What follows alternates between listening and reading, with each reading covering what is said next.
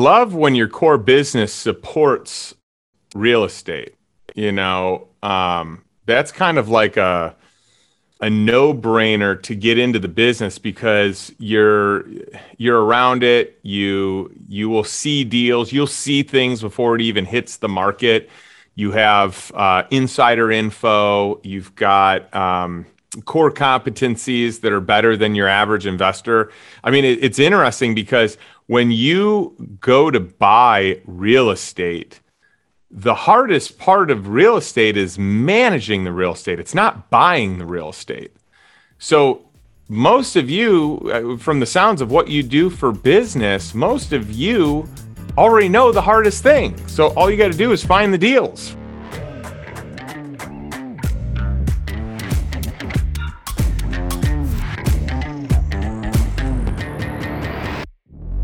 Andrew Smallwood here. We just passed 2,000 downloads on there. I mean, it's amazing that a year ago, this did not exist. This was an idea on a piece of paper. It took a few months to get to 1,000, and then it took a few weeks to go from 1,000 to 2,000. It's really taken off, and we really appreciate all of you who are sharing these episodes, sharing it with other professional property managers. And our goal isn't to have the biggest or the largest audience. It's really just to have as many professional property managers that are going to get value out of this as possible, getting value out of this. But we appreciate you sharing that around. And it's just an exciting milestone. And then we'll get going. Justin, it's great to see. Are you in Austin, Texas today? Are you home? I am, yeah, Austin, Texas. I'm in my little podcast studio. I got a bunch of sessions I'm doing today, and I'm excited. I always look forward to spending time with people live because a lot of what I do is one-on-one, podcast style. So this is really fun for me. Yeah, that's awesome. All right, well, you just heard it. Home is Austin, Texas for Justin Donald, and I first met Justin, I want to say probably something like 13 years ago, somewhere in that neighborhood. We worked in a previous company together. Some of you know the Cutco organization because there's some folks at Second Nature who have history and roots in the Cutco organization. And Justin Donald, I remember watching his sales training videos were basically the template for the entire company for years. And I would literally watch him do his 18 hours of sales training, like probably 10 or 11 times, so that I could pretend I was Justin Donald for a minute and try to get the results that Justin was getting. He was a top performing sales manager. And I think what a lot of people really respected about Justin was not just that he's an amazing guy, an amazing person. I know that's what usually people always end with. I'll say that one first. Not just his expertise in sales and in building a business, but in doing it in such a way where he was not just building a great business, he was building a great life. And that was something that people, I think, really respected. I know I respect a lot about Justin. And then I'm sure he'll talk today a little bit about his story of how he went from having a very high paying job by most people's standards to getting into an investor mindset and different ways of producing income. There's just a very different way of going about life, but he's really living life on his terms. And in the past couple of years, he's helped so many people do the same thing. We think it's just such a cool thing and not something you can hear, anywhere else. This is the best guy to talk about it. So we wanted to bring him in. Justin, fill it in, man. What else should people know about your backstory and how you got here before we dive in? Well, thanks for the kind intro. I should hang out here more often. Goodness sakes, you do a good job of building people up. Andrew, it's always a pleasure to get together. I still have such fond memories of the time that you came to visit me in St. Louis, and we got to talking bourbon at a high level, and I learned of your collection and desire to try finer things. And it's just been so great watching you grow as a leader and as an entrepreneur. So to everyone that's in this group, I just want to give a major shout out to Andrew and to the team here for everything that they're building. And I'm so glad I caught the beginning, because it's cool hearing how fast you're all growing and the success that you're having. And I just have to say, when you experience that, you stick around and you do your part to influence and affect that change, and you ride the wave with it. So I just think this is incredible. So I wanted to say that first and foremost. For me, I got started in a sales position, and then that became more of a management position, both under the banner of Cutco. And I was able to earn. So when I look at, kind of the way that I wanted to earn income, I wanted to earn it based on results. And I wanted it at first, the first job that I ever had was a commission job. This is way back in 7th grade when my parents told me I had to get a job because it's not the Bank of Donald. I've got to go get my own money.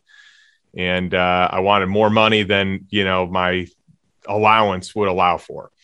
And so I got this job selling newspaper subscriptions, and I was horrible at it. I mean, I would go through days. I mean, this is like from the time school is done until, people probably wouldn't do this now, but back then, it was like 4 o'clock to 9 o'clock where we're out trying to sell newspaper subscriptions. And then on the weekends, and I would come back from like a whole week of sales where you only make commission, and I made no money. I made no sales. I was just really not good at the beginning. But I worked hard and I became good at it with, intention and with discipline and with just learning to, work with people and not take things personally. And so when I worked with Cutco, I had a little bit of that foundation where I didn't take as much personally. When someone didn't want to do something, it wasn't like, oh, they don't like me. It was more, hey, they're saying no to this circumstance or to this set of facts. And that was very helpful for me. But I liked the fact that I could work harder, I could make more. And I liked the fact that I could be super aggressive with my savings. So for me, as my income grew, my lifestyle did not. I kept my lifestyle a good lifestyle. I wasn't wanting for anything, but every time my income grew, I just increased my savings goals. And then I was able to accumulate some cash to be able to invest in real estate. And I just knew at some point in time, I wanted to get to the point that I stopped trading time for money. And it's not a bad thing to trade time for money if you love what it is that you do and you're gaining an incredible skill set while you do it. But I just wanted it to be more on my terms, that I was working the schedule I wanted, when I wanted, earning what I felt was reasonable for the time that I'm investing. But moreover than anything, I just wanted to own my time so I could really focus on the things I'm most passionate about, the people and whatever project it might be at that time. So I was on a mission to buy my time back. And that's why I started buying assets that produced income so that I wasn't relying on my time to solve for life's needs. So that's kind of the short story of it. Most everything I've done, I've been horrible at it until I gave myself the time and the space to figure it out and actually become good at it. But very few things I was good overnight. Man, that's great. Thanks for filling in a little bit of how you got to where you are. I want to go one step further before we get into a couple of the questions that I know we prepped for today, Justin, which is, I remember seeing Entrepreneur Magazine calling you the Warren Buffett of lifestyle investing. And, that's a big claim from a credible source. And obviously we've got a bunch of mutual friends who I think we both hold in very high regard, that really trust you and have learned so much from you. We've had David Osborne actually on a few months ago, and a lot of people were big fans of what he had to share. I know you just mentioned getting started in real estate investing. We'll talk about that. But could you lay out for folks who aren't familiar with your book and your work that you've done in the recent years, hey, you went from a job investing, but now there's this thing called lifestyle investing. What is that, and why are people kind of giving you the accolades as the person to really talk to about that? Well, first of all, it's a very flattering article, and it's a lot to live up to. So don't in any way, shape, or form compare me to Warren Buffett, or I will let you down. But it's funny. I actually just shared a stage last week with David Osborne, and we did a panel at Cody Sanchez's Contrarian Thinking conference. And it was just a lot of fun. I love David. He's a dear friend of mine. We've been able to kind of get to where we are differently. And I love that there are different ways to do it. So it's not like you have to follow this one path, because if you follow it perfectly and you do everything you're supposed to do on this exact schedule and blueprint, you're going to get there. It's not that. There's so many different ways to get there. And David's way is very unique, and I think it's very replicable. I think my way is as well. But the whole idea of lifestyle investing, like this term that I coined, was basically because I wanted to help people. I was trying to sum up what it is that I'm most passionate about. And what it is living life on my terms and living life by design. I feel like most of the people that I knew growing up, most of the people that were in my world for many of the years of my life, lived life on autopilot. And they just showed up. They showed up, they responded, they reacted. They were on someone else's terms, someone else's schedule. There's so many people that didn't even like what they did for work, but they just kept doing it anyway because it was safe, or it was easy, or it was comfortable. It was a known thing versus the fear of the unknown. And so what I wanted to do is I wanted to help people have this idea of proactively creating the life that they desire. So instead of this is probably another great way of explaining it. When I ask someone, so I have a handful of coaching clients, and I have a number of people in my mastermind, and I often will ask when I first meet someone, what is your ideal life? What does that look like? And 99 out of 100 times, people tell me, well, here's what I don't want. I don't want this. I don't like that. It is so rare to have someone that actually knows what they want as opposed to what they don't want. So that one is always a bit mind-boggling to me. I think most people are used to or are conditioned to living life on other people's terms. And so my goal with being a lifestyle investor is, if you don't have to earn money from your time, then you can be very intentional with how you spend your time. And you can live a life that really fits what it is that you desire. And what I want is different from Andrew, is different from, everyone else on here. But I think when you have clarity around what it is that you'd like, how many hours, what are the things that you do? What do you do for hobbies? What type of travel do you have? What are all the things that you enjoy the most? And do you have those in? Are you scheduling that? I think that creates this compelling vision of the future that helps people be excited. So the whole idea of the lifestyle investor is buying assets that produce income, so that way you can live an incredible life on your terms with those that you love the most. That's really great. And I'd love to dive into a couple of the lessons. Having read your book, you've got these 10 commandments of lifestyle investing. I'm not sure we'll have time to cover them all, certainly not in the detail you cover there. But, making things specifically relevant for the audience that's listening to this, either live or recording. Many of the people here, Justin, as you know, are entrepreneurs. They're business owners. And a lot of our friends, fit that description as well, even if they're in other industries. And, what's one of the biggest things that you see entrepreneurs get tripped up in, or the risks, that they may be overlooking or not realizing that they're in by really dedicating and focusing on building their business? I think most entrepreneurs got to where they are based on a certain skill set, based on a certain mindset. And the skill set and mindset serves them very well until it doesn't. And so I think that when an entrepreneur kind of goes in their own lane to do their own thing, and people are like, oh, that's crazy, or, I would never do that. It's almost like you're becoming, the minority of the workforce by going into entrepreneurship. So now it's like you're on your own. And as you build your business, it can become lonelier and lonelier being at the top or being the person in charge. And I think that most people develop these success habits that need to be retired in order to scale to the next level. But because they did everything on their own originally, it's harder to ask for help.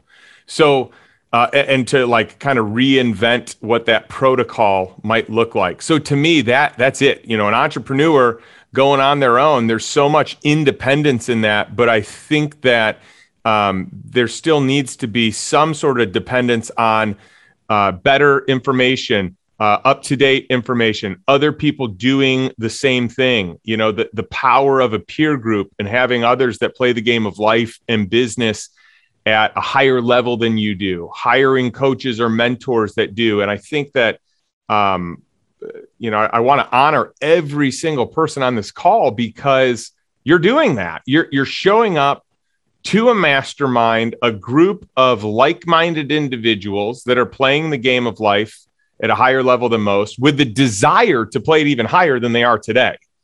And I just think that's incredible. And I would say that the number one reason I see entrepreneurs failing is by not doing that, not seeking help, not seeking knowledge, not seeking better understanding, better relationships, connecting with more talented,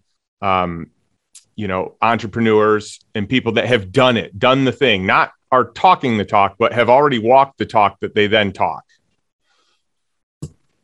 Man, that's really great.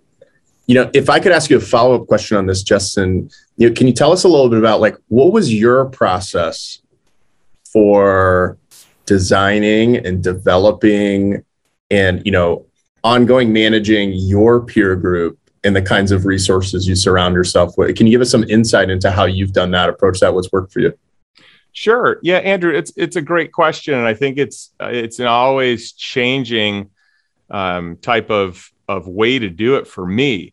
So at the beginning, I didn't have a peer group. And the only way that I could find access to people doing the things that I wanted to do was to read the books of those people that were doing it.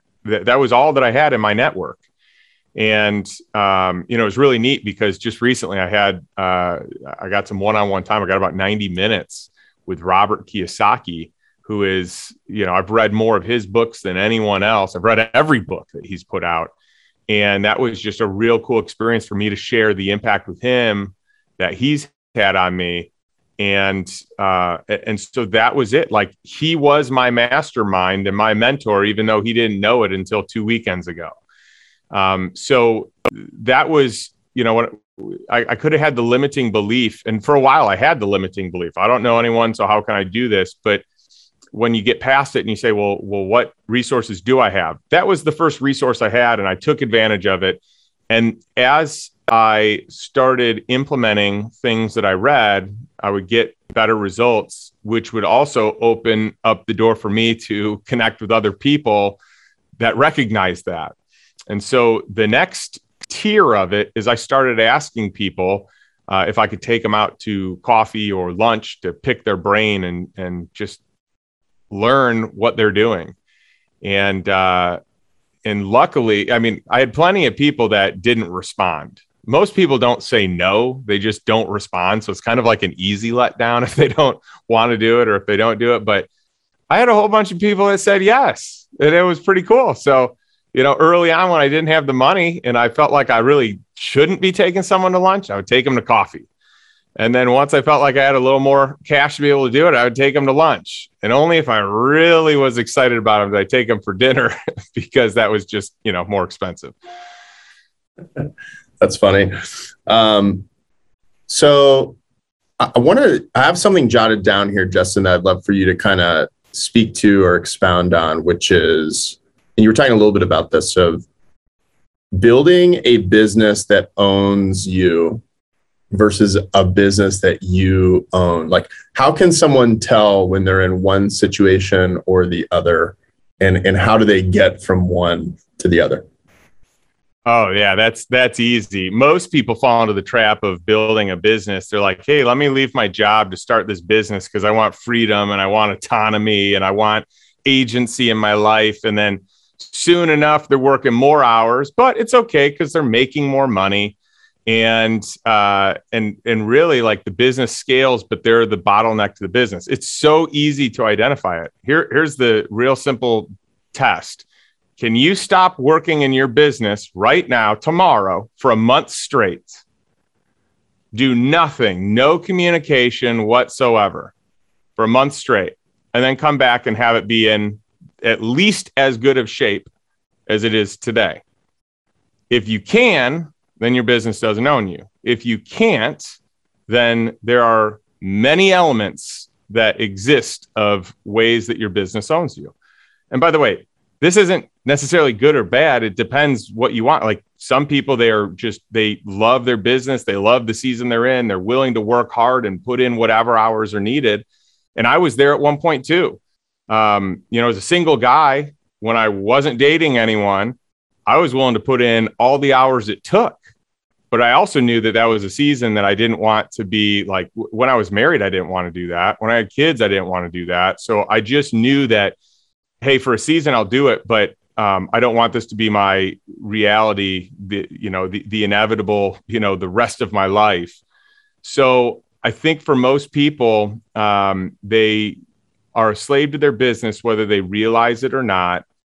And they give up, it's like you get out of the rat race and off the treadmill that you're on. It's a used treadmill that you got from a secondhand store, and you got off that treadmill. It feels really good. And then you start a business, but you get back on another treadmill. But this treadmill is a Peloton, and it looks really nice. And there's like some really nice features to it. And you've got some classes that you can take, and it's really cool. And there are other people taking these classes too, and you can compete, and it's really, really fun. But if you strip everything away, it's another treadmill. It's another, you may have left one rat race, but you stepped into another. Granted, it may be a better rat race. It may have better quality problems that you're solving and better quality perks. But at the end of the day, the goal for most people is to truly own their time and to be able to spend it how they want. And that doesn't mean that they wouldn't work, but it might be that they work 20 hours, not 60 hours. Yeah, that's really great. I'd love to see in the chat, actually, for those who are with us live, what's that answer to that question for you? If you were, and maybe some people have done this recently, they've taken long vacations, et cetera, or sabbaticals.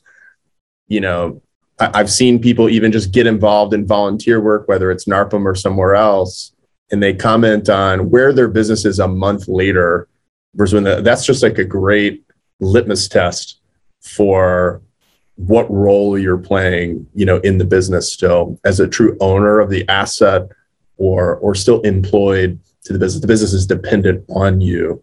We'd love to see in the chat, where people are feeling about that and where you want to go. Justin, I want to ask you another question, which is, something we talked about that I thought was interesting was you mentioned how a lot of entrepreneurs, as they build their business, and so much, they're in that season where they're pouring everything into their business. At the end of it, they do have an income producing asset, right? But the kind of focus that it took to get there and make that successful in a business that can survive and can potentially grow and thrive over time, they're in that mode of staying focused there, and there can be some risk associated with that versus a different approach you're encouraging people to take or something to work towards. Can you talk a little bit about that and what's helping people, really get into that place where they're in a stronger position? Well, I think everyone here that's an entrepreneur is aware that most entrepreneurs fail. Most entrepreneurs don't get their business above $1 million in revenue ever, right? I think it's like 95% of businesses don't ever get beyond that point. And so I think it's important in the context of like risk to decide, does it make sense to put all of my eggs in one basket, in this one basket that is my business, my single business? In most cases, most people have just one business. And if it fails, they lose everything. And if it succeeds, then they make a lot. It's a very risky proposition. But this is what I see all the time with the people that I work with and communicate with, because I work with a lot of entrepreneurs. And I think the goal is, how do you take profit and invest it into other assets that produce additional income streams so that all the risk isn't inside of one company?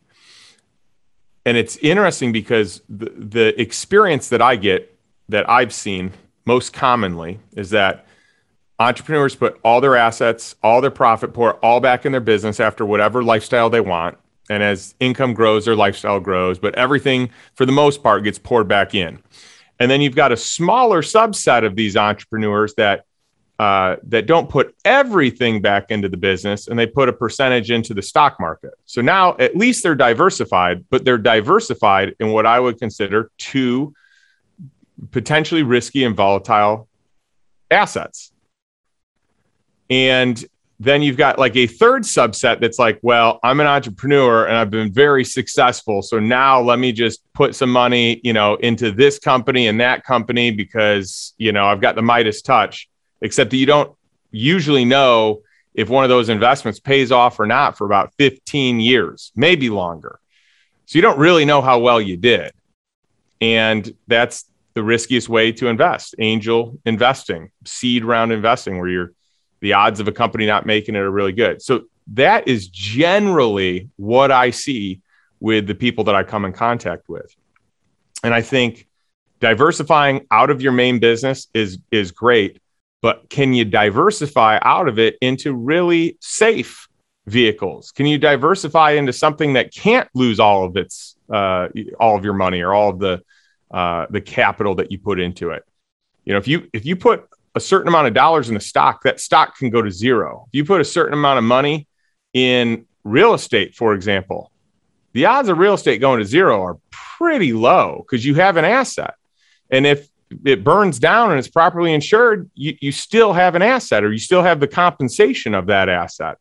So I think having some sort, like if you look at the most successful people from a financial standpoint, let's talk about the wealthiest people in the world, 50% of their portfolio, of their allocation, is in real estate and private equity. So, your business would count as private equity. A lot of people invest in other businesses around the same thing that they do because they have an expertise there. So I just think that getting to a point where all your eggs are not in your main basket, or not in your main basket in the stock market, is probably an incredible opportunity. And if you can put some more assets that produce income in there that are low risk but provide cash flow, so there are additional income streams, the world's your oyster. And keep in mind, the goal here is, how do you replace all your income with passive income? So that way you can choose exactly how you'd work in your business. Right now, most people are probably operators. You're the COO of your business. Maybe you're doubling as the COO and the CEO. How can you be the chairman of the board? And how can you kind of work on the business, not in the business? And how can you create passive income that covers everything you need so you can make strategic moves to bring people in that can run the organization even better than you can, that have experience, that have done this before, that have had an exit, that have scaled a company? So those are just some preliminary thoughts I have around it, Andrew. Man, that's really great. And I'm seeing just great examples in the chat as we ask that question. Some inspiring stuff here of people realizing, hey, they were working themselves to the bone and, to the point of sickness, and realize can't do this anymore. Got to make a change. And love what you're sharing here, Justin, about the kind of thinking, it takes to start on that kind of path. I'd love to follow up with and get a little bit into, some tactical and practical here. We don't have time for all 10 commandments, but maybe if you could pick a couple that would be something really tactical and practical. I've heard you share some stuff about how to de-risk deals and putting deals together that I thought was really interesting, but I'll open it up for what you think would be best to cover. But what comes to mind there? Sure. And one of the things I want to point out on some of the comments I made previously, I say everything from just the least judgmental place in the world, because I have been every position that I'm talking about. Like I have been in the position where I am worn thin and have worked myself to the bone. I've been in the position where I'm making decisions based on how much I can earn versus what's best for the business, and I could go on and on and on, but I share from my life experiences here on this one. So it is truly judgment free. Because everyone shows up in the place they are and is doing the best with what they know. But the more you can be exposed to the different ways that other people think who are playing the game at a higher level than you, the more opportunities there are for change. So, specifically with some of the commandments. So, I can start with the second commandment, which you had just talked about, which is reduce the risk. And this one to me is really important. Warren Buffett always talks about, that you don't want to lose money. That's the most important thing. Don't lose money, because it takes so much time, so much energy to recoup a loss.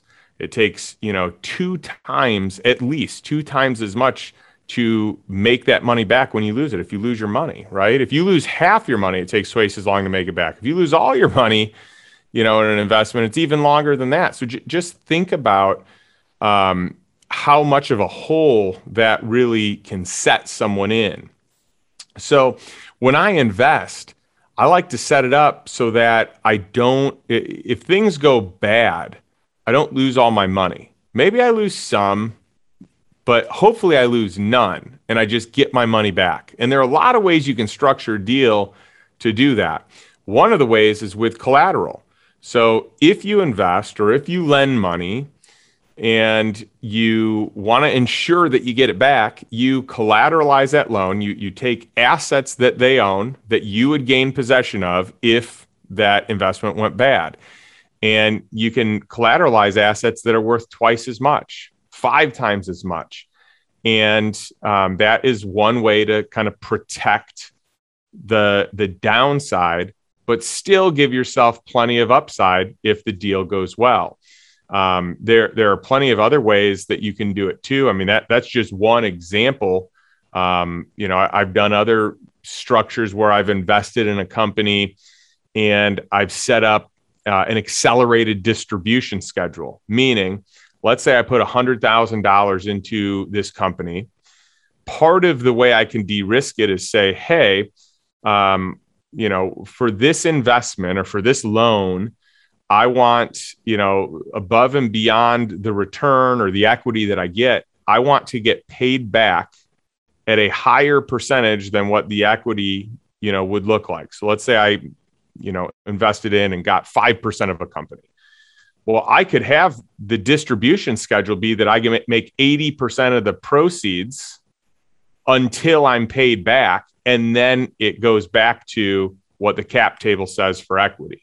So that would be just another example of de-risking the deal. Personal guarantees is another way. Getting stock in the company assigned to you or pledged to you should they, default on the terms of your agreement. There are a lot of different ways, but that is one commandment that I think is so important. And I put it at the beginning. It's only after commandment number 1, which is lifestyle first, investing in ways that support your lifestyle and don't take too much time. That's great.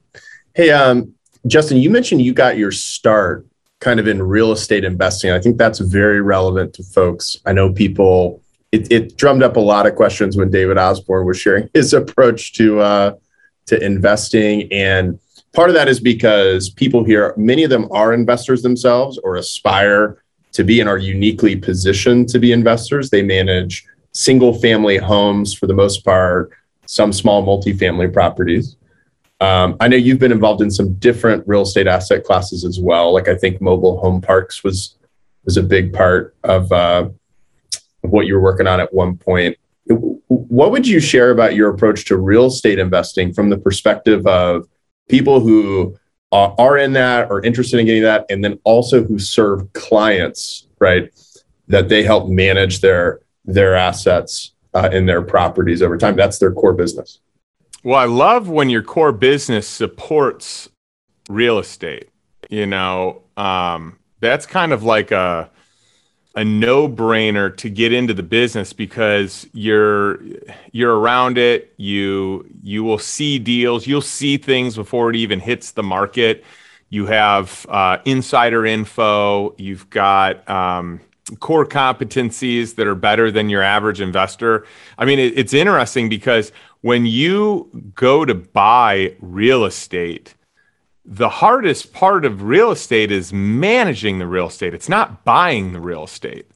So most of you, from the sounds of what you do for business, most of you already know the hardest thing. So all you got to do is find the deals, right?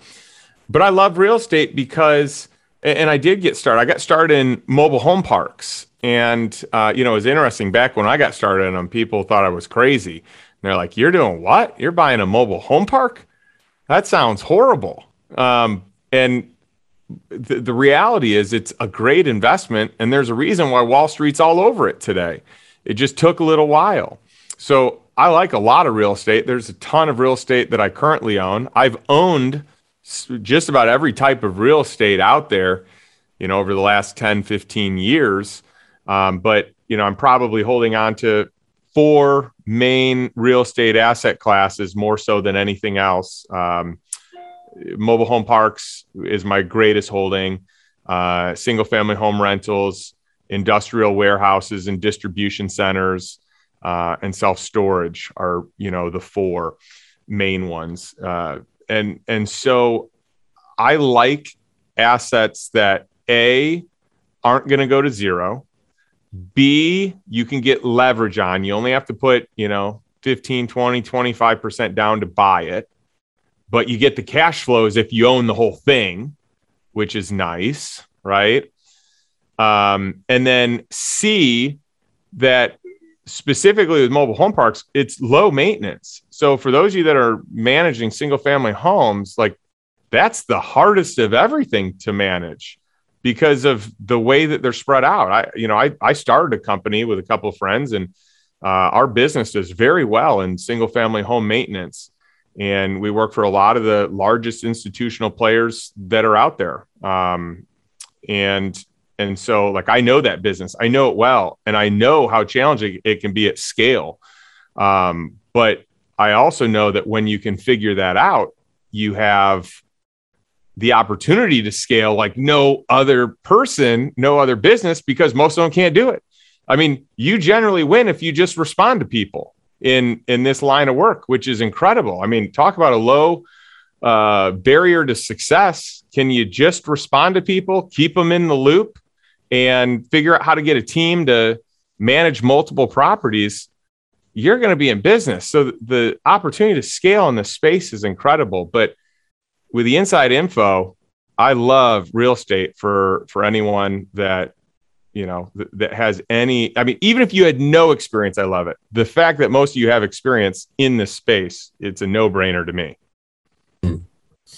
And Justin, can you give us a sense of, for people who are less familiar with you, like how many deals have you done over the last, few years? And give us a sense that you just mentioned, hey, you're in 4 main different asset classes just within real estate. What does that look like as a part of your portfolio, and how many deals are you doing as a lifestyle investor? Yeah, my goal is to create a lot of diversification. So I really want to be in every asset class I can be in, Andrew. My goal is to just have exposure. So if the whole idea of being in indexes in the stock market is to have exposure to everything so that in good times and bad, you're a little more protected. I want to do that on the private side. I want to do that with alternative investments. So, in the last few years, in the last, in the last 5 years, I've done at least 200 deals. It's all across the board. So we've talked a little bit about real estate. I do some senior secured debt, which I like. I've done debt, both on the real estate side, on the operating company side. I've invested specifically in operating companies with unique structures, maybe royalties, maybe rev shares, licensing agreements. I've done some IP. I've done e-commerce, cannabis, hemp, CBD. I invested in a dog training company at the beginning of COVID when I saw that everyone started buying dogs. Even all my friends that said they'd never buy a dog, bought a dog. And all my friends that said they'd never get another one, got another one. So I was like, all right, well, something's going on here. I know nothing about dogs. I've never owned a dog, but I bought a dog training company. And that has been a very fruitful investment. So to me, I'm really agnostic about like the industry, if it's sexy or unsexy. I don't care about that. Can I get a good return? What do the trends look like? I like looking at the trends that exist. So I hope that is helpful in the way that I kind of analyze deals. Like, to me, I want to invest in a way that I'm less likely to lose money, but in a way that is identifying future trends so that I can have big upside. That's great. And I think that just gives people an idea of your kind of experience and how many different, and I know the diligence that you do on these deals. It's hearing the stories. It sounds intense to somebody like me who's earlier on and getting into this stuff. Justin, can you share a story or two of a couple of your more successful investments or some of your favorite deals that you've done in the past few years? What the outcomes were like for you, how you were thinking about it, how it turned out? Sure. I'll start really quick with mobile home parks, just because that was how I got into investing in the first place. And the cash flow there was so strong that once it replaced my income, I had surplus that I needed to figure out what to do with. So it creates a problem. And, a lot of people would probably be like, oh yeah, boo-hoo to you, you got a big problem. But it really is a problem to like have cash that you need to do something with. And it creates different, stresses and so it was interesting kind of transitioning from mobile home parks. And for a while, I didn't transition because the returns were so good. So I would only invest if I could get a 20% cash on cash return. My first deal that I did was first one I did was a 36% cash on cash return, which is basically I made 36% on the dollars I put into the deal that first year. The second deal that I did was a 54% cash on cash return. And then this one was crazy. This is a total outlier. I've not been able to replicate this, but the third deal I did, I made 105% cash on cash return. So what that means is I made my down payment on one of my mobile home parks back in profit that same year. So it only took me 1 year to have all my money out and be, risk-free, which is just crazy to think about. But that is possible. It's possible in the world of real estate where you can get some seller financing and you can negotiate beneficial terms.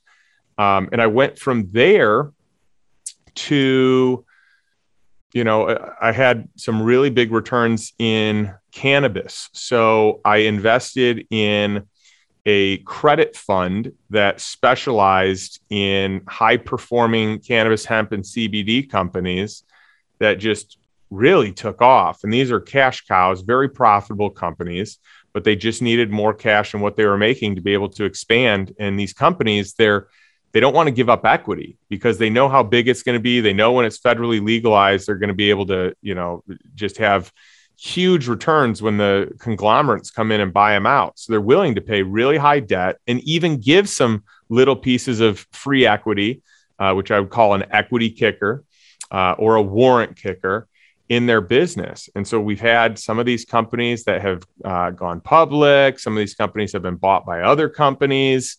So there have been some very big returns in those investments.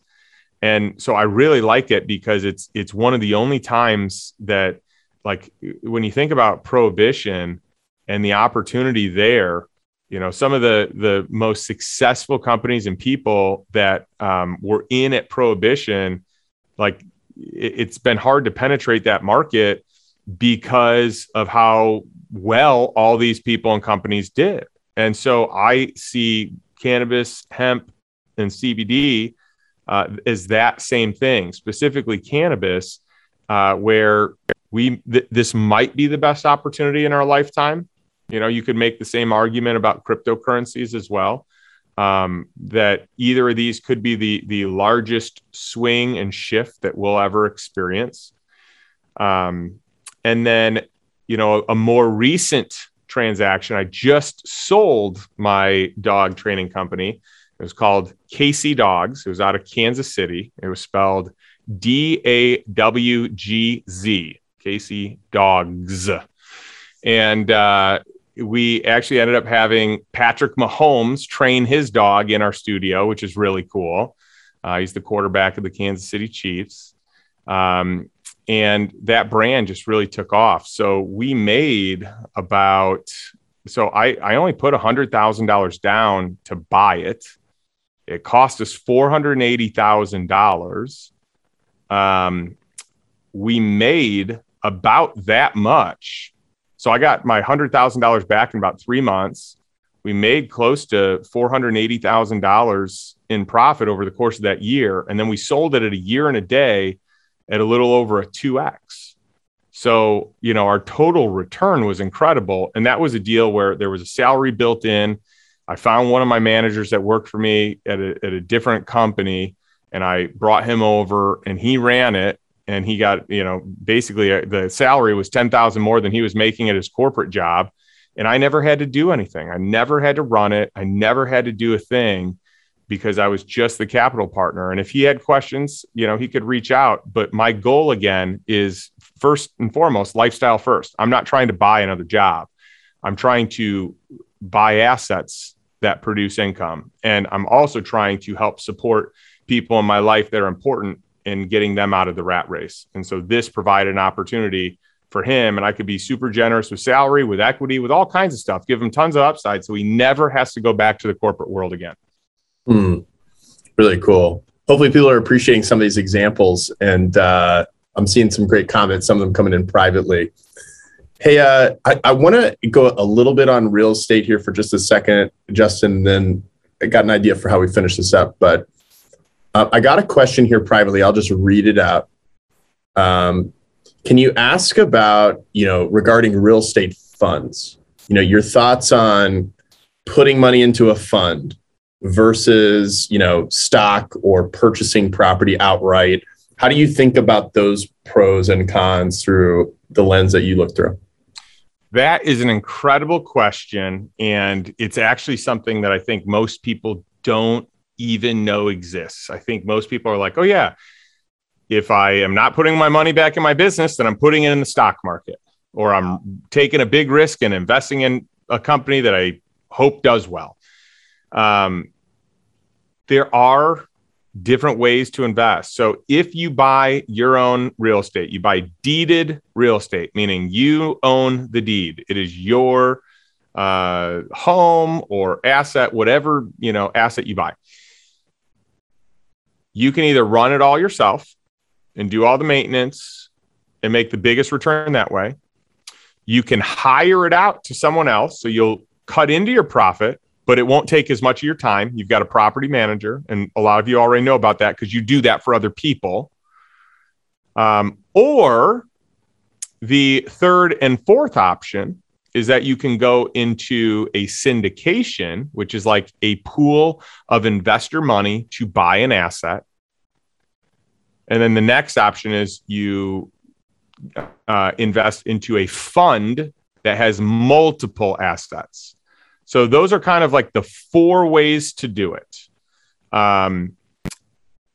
If you value your time and are okay, so like someone who wants to maybe get out of, their corporate job, they don't like it, or you've got someone that they just need to make a huge return, they may value spending a little more time to make a bigger return. And in a season of my life, I did that. That was me. I bought them myself. I managed them myself. I felt like if I did that, I would be able to learn how to delegate it better. And then later I was like, I'd never want to do that again. So I'm so happy and joyful to pay someone to do this. Like, this is I take great joy in finding someone great at this, where this can provide for their family and it doesn't have to involve my time. So that would be a property management company running your real estate. Or if you just want to take all the headache out of it, then you go syndication or you go fund. But here's the big thing about those. It's all about the track record. How long have they been in business? How long have they been doing it? What's their reputation? How many times have they failed? How many times have they failed in most recent history? By the way, anyone in the last 13, 14 years has done well. So you need a longer runway than that. Like in order to fail in real estate in the last 13 years, you would have really had to make some just big mistakes. Like it is hard to fail in real estate in the last 13 years. Okay.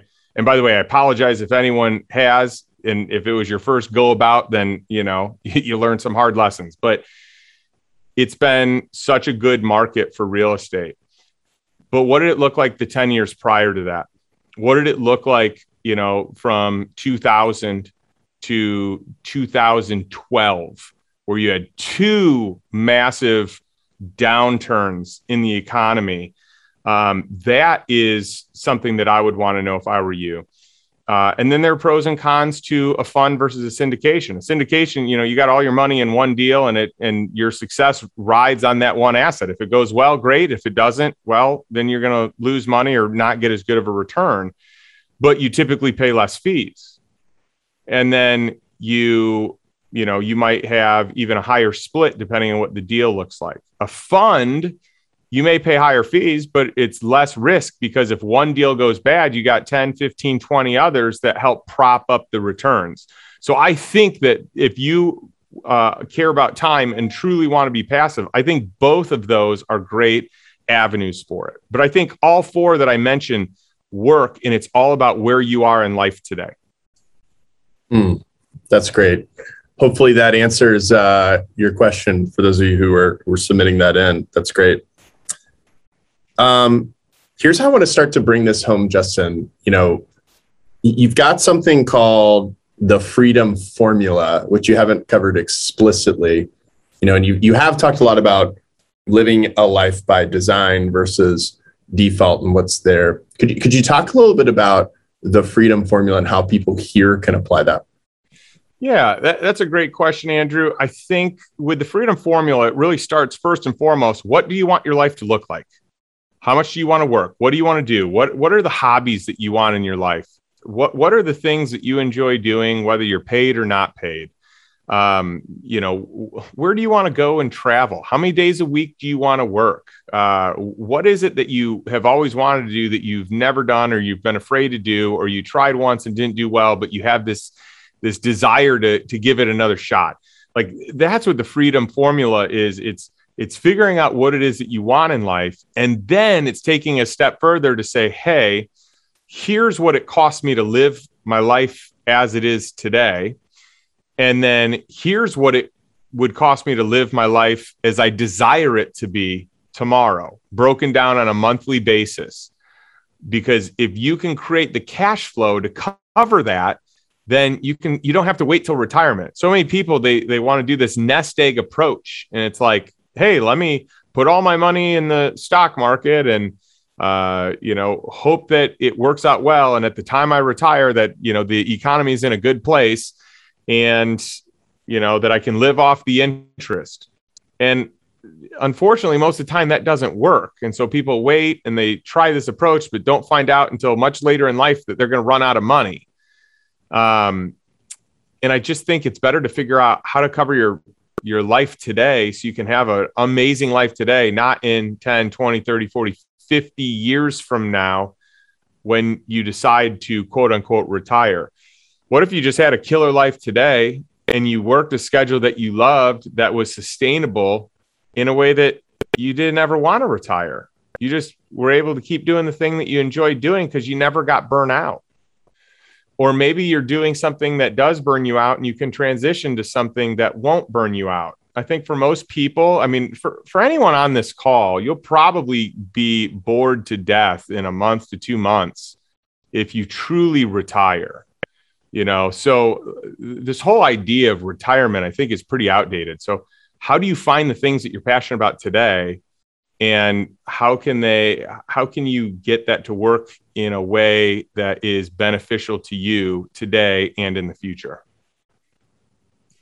And that's great. And if I could ask you, Justin, the people here, their core business, their core client, right? They serve a couple different folks here, right? There's a resident who's important, right? And it's their income that actually is the asset here, right? In the rentals. But the property investor, right? The owner of the single family home or the small apartment, duplex, what have you, townhome, what we notice is a lot of them don't think the way that you and David Osborne does, right? David's like, I'm going to be holding, I've got a great deal, I want to be holding it, full cycles. A lot of them are still trying to time the market.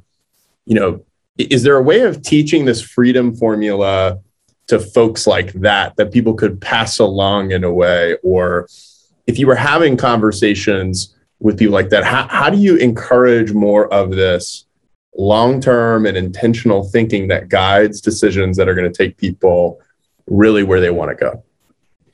Well, I just think that a relationship equals time spent. So if you are trying to share your thoughts when they're not welcome, they're just not going to be received. So how do you create curiosity from, your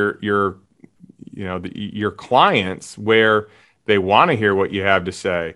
I think that happens through being likable and through spending time and through asking it, instead of saying, here's what I do, it's more like, hey, would you be interested in hearing just another way of doing things or something that I learned from someone else? So it's, kind of non-invasive and very open to them being curious. I think the goal is to create curiosity with them, because in that space, people are really open to learning and understanding something different. But you definitely can be the beacons of light to people that have never considered doing it a different way. There's no doubt about that. We've been able to do this with a lot of our clients in, what I'm assuming is a very similar business model to what you are all doing. That's great. And then, Justin, could you talk a little bit about what do you like specifically about, you got into SFR, what do you like about that asset class? What do you appreciate? I know you said the management's really hard, which I think everyone here would would agree with. There's unique challenges to it that we're all working on together. And it sounds like at one point, maybe you were managing some of this yourself, but now you have a team. There's people you've hired, probably like people on this call. What do you look for in a professional manager of single family rentals? What's most important to you? Wow, lots of questions to unpack here. Let me see if I can do this justice, Andrew. So there are pros and cons to every asset class. There just are. Single family homes can be great, and they can also be a nightmare at the same time. But is it better than not having them? Probably not. I think that you're always looking to upgrade your problem. So how do you find a higher quality problem? Well, I think a higher quality problem is owning an asset than not owning an asset, even if you have, issues, AC went out, whatever, right? You got some issues. At scale, it is hard to manage, but when you figure out how to manage it, that's the secret sauce. So the whole reason that our company was able to scale and do some great things is because we went from like a service-based company to a technology company, all by building a proprietary software that allowed us to say, hey, we're a tech company, since that's a nice buzzword. And this proprietary software does things that other companies don't do. So we just got outside the box of what the norm is. And then we had some VC companies find interest in wanting to, invest in us. And it had nothing to do with anything except that we had a protocol that allowed us to scale outside of the people. And so I think systems, standard operating procedures like that's the key to scale. And that's what I look for. It's what I look for in my businesses. It's what I look for when I'm investing in another business. So to answer your question on like, how do you scale by processes.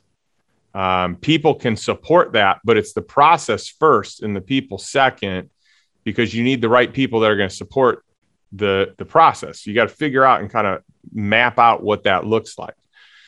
Now, in terms of ownership, single family homes on a long-term rental are a lot. I mean, if you own 1, 2, or 3 homes, it's a whole different ballgame than if you own 40 to 50. So at scale in the ownership game, the profits to me really kick in at about 40 homes.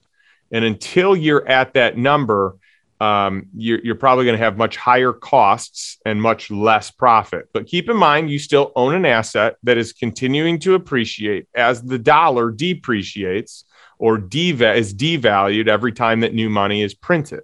So it's still a good hedge, even if it's not cash flowing. I just like them to cash flow. On a short-term rental basis, you have more opportunity for profit, but there's more management, and you likely would want to find a company that is exceptional at it, that takes you out of working it. So I know some people that only do the short-term rental game, some people that do the long-term rental game. There's not a right or a wrong here. It's what is right for you. I just think your goal, or maybe I should say, instead of projecting, my goal is to just make sure that I'm in a better situation next year than I am today. So if I'm comparing me to me, it doesn't matter what my friends are doing. My friends can motivate me to be a better me, but I don't want to compare myself to my friends. So how can I the worst thing is to be stagnant and to be like at the same place as you were a year later. So how can I be a better version of myself today? Every way you look at it, how can my assets be better? How can my, investment opportunities be better? That's the goal, is just getting to be a little bit better than I am today. Cool. Very cool. All right, Justin, here's how I want to wrap it. We told folks, hey, we're going to have a survey at the beginning. We mentioned this at the end. Hang around if you're the live audience. And what we'd like to do is Second Nature's going to buy 10 books that we'll give away to folks who want it, and fill out the survey, give us some feedback, give you some feedback. Before we do, though, I thought it would be important to mention that, Justin, I think your book, like 100% of the proceeds or some percentage of the proceeds goes to an organization. Is it Love Justice? Is that right? Yeah, Love Justice International. So my goal, so I have 2 goals. Number 1, I want to help educate people and teach financial freedom. And I think it's a mindset shift. That's it. It's once the mind shifts, everything changes. So it's not as like, hairy and audacious as you might think that it is. It is a mind shift game. And if I can teach people to think differently, I can feel really good about it. But that's financial freedom. Some people don't even have true human life freedom. And so I wanted all the proceeds of the book to go to Love Justice International, and they fight human trafficking in 17 countries around the world right now. Their last month, they rescued over 500 kids. And so this is like exciting and depressing at the same time. But if you think about it, I even feel bad, like normalizing it and saying human trafficking. What I really should be saying is child sex slaving is happening in every state, in every country in the world. You might not think it's happening in the US. It's happening in every state inside the US right now as we speak. And so I just want to bring awareness to this incredible organization that's rescuing kids all across the globe and doing wonderful work. Well, I'm with you. It's disturbing that 500 people and more needed saving, right? And great that there's an organization here doing it. We're proud to support it, proud to support you and your support of it. And I'm sure people here appreciate, this is a generous bunch of folks here. And I'm sure they appreciate being aware of the cause and also that you're doing something about it. So I saw somebody also, looks like Leanne also bought your book on Audible just now, Justin. But for everyone who hasn't bought it on Audible or wants an additional hard copy, we'll be giving those away in the survey. Right now, here's what Laura Mack is. Oh, go ahead, Justin. I was going to say, if you buy it on Audible, I didn't mention this, and I probably should have mentioned it.